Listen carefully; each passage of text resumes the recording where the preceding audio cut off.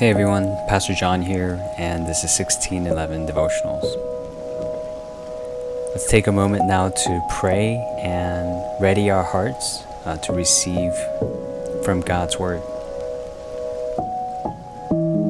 Our Heavenly Father, we come to you for the daily bread that we need in our souls, so that by feeding upon it, we would know how to live, how to follow after you, how to grow into your image.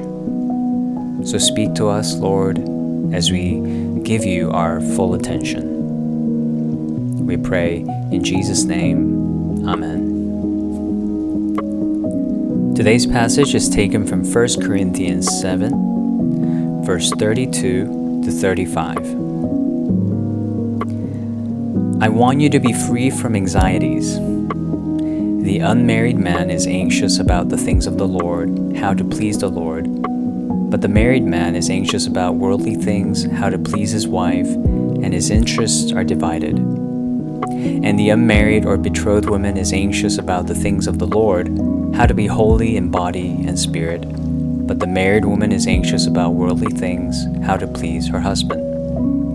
I say this for your own benefit, not to lay any restraint upon you, but to promote good order and to secure your undivided devotion to the Lord.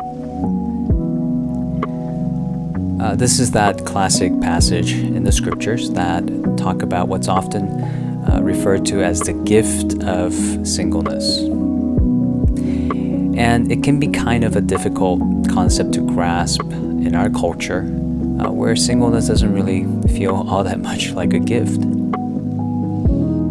Well, most of the dating couples attending our church have gone through pre-engagement counseling, and one of the things that's been surprising to see is how the gift of singleness becomes all the more tangible and even desirable at times during the counseling process, especially as we discuss the importance of placing the other person above our own career paths, our own academic pursuits, preference of location, things that are often very stressful and worrisome as two people work these things out, as they realize how much sacrifice is asked of them to pursue this relational union.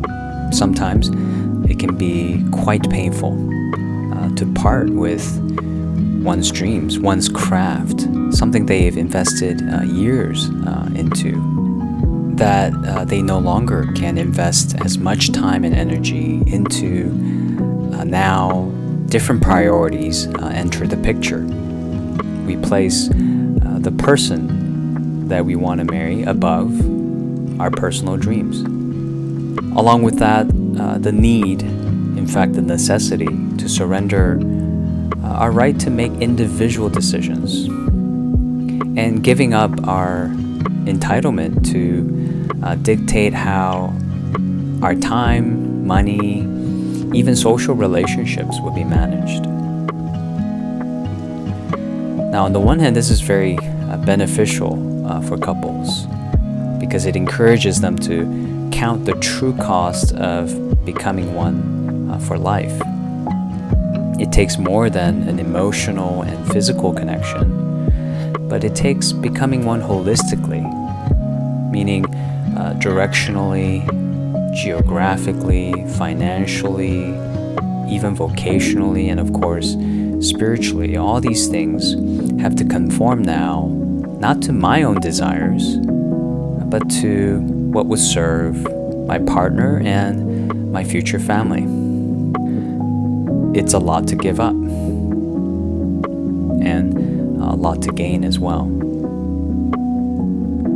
Now, I don't want to minimize the unique struggles that come with singleness, but for now, I want to highlight what the Apostle Paul is highlighting, that these things that potentially cause worries and anxieties in two people who are trying to merge their lives into one, these burdens don't exist for the single person. And they can be undividedly devoted to something without any restraint. And one can especially, therefore, be devoted all the more to the Lord.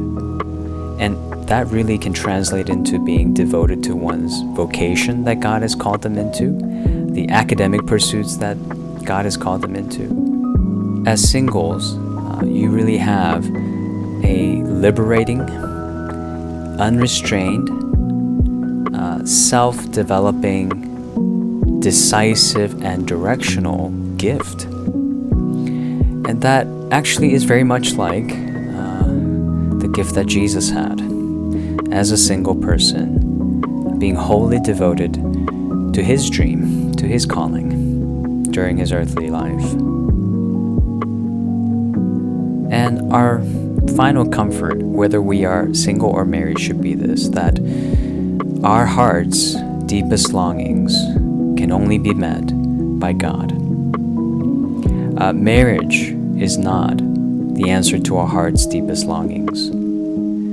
Much of the struggles that single people experience, such as hungering for companionship, longing to be seen and known, wanting to feel loved, struggles with loneliness, these are things that in fact persist after we say I do.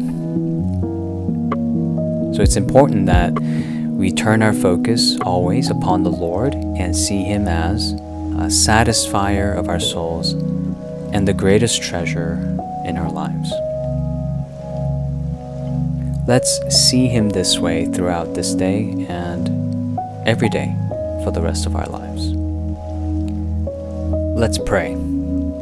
Heavenly Father, we ask that you help us to trust the wisdom that's in the scriptures, even though it may contradict what our culture tells us, that we can somehow be fulfilled in finding the right person, finding the right companion.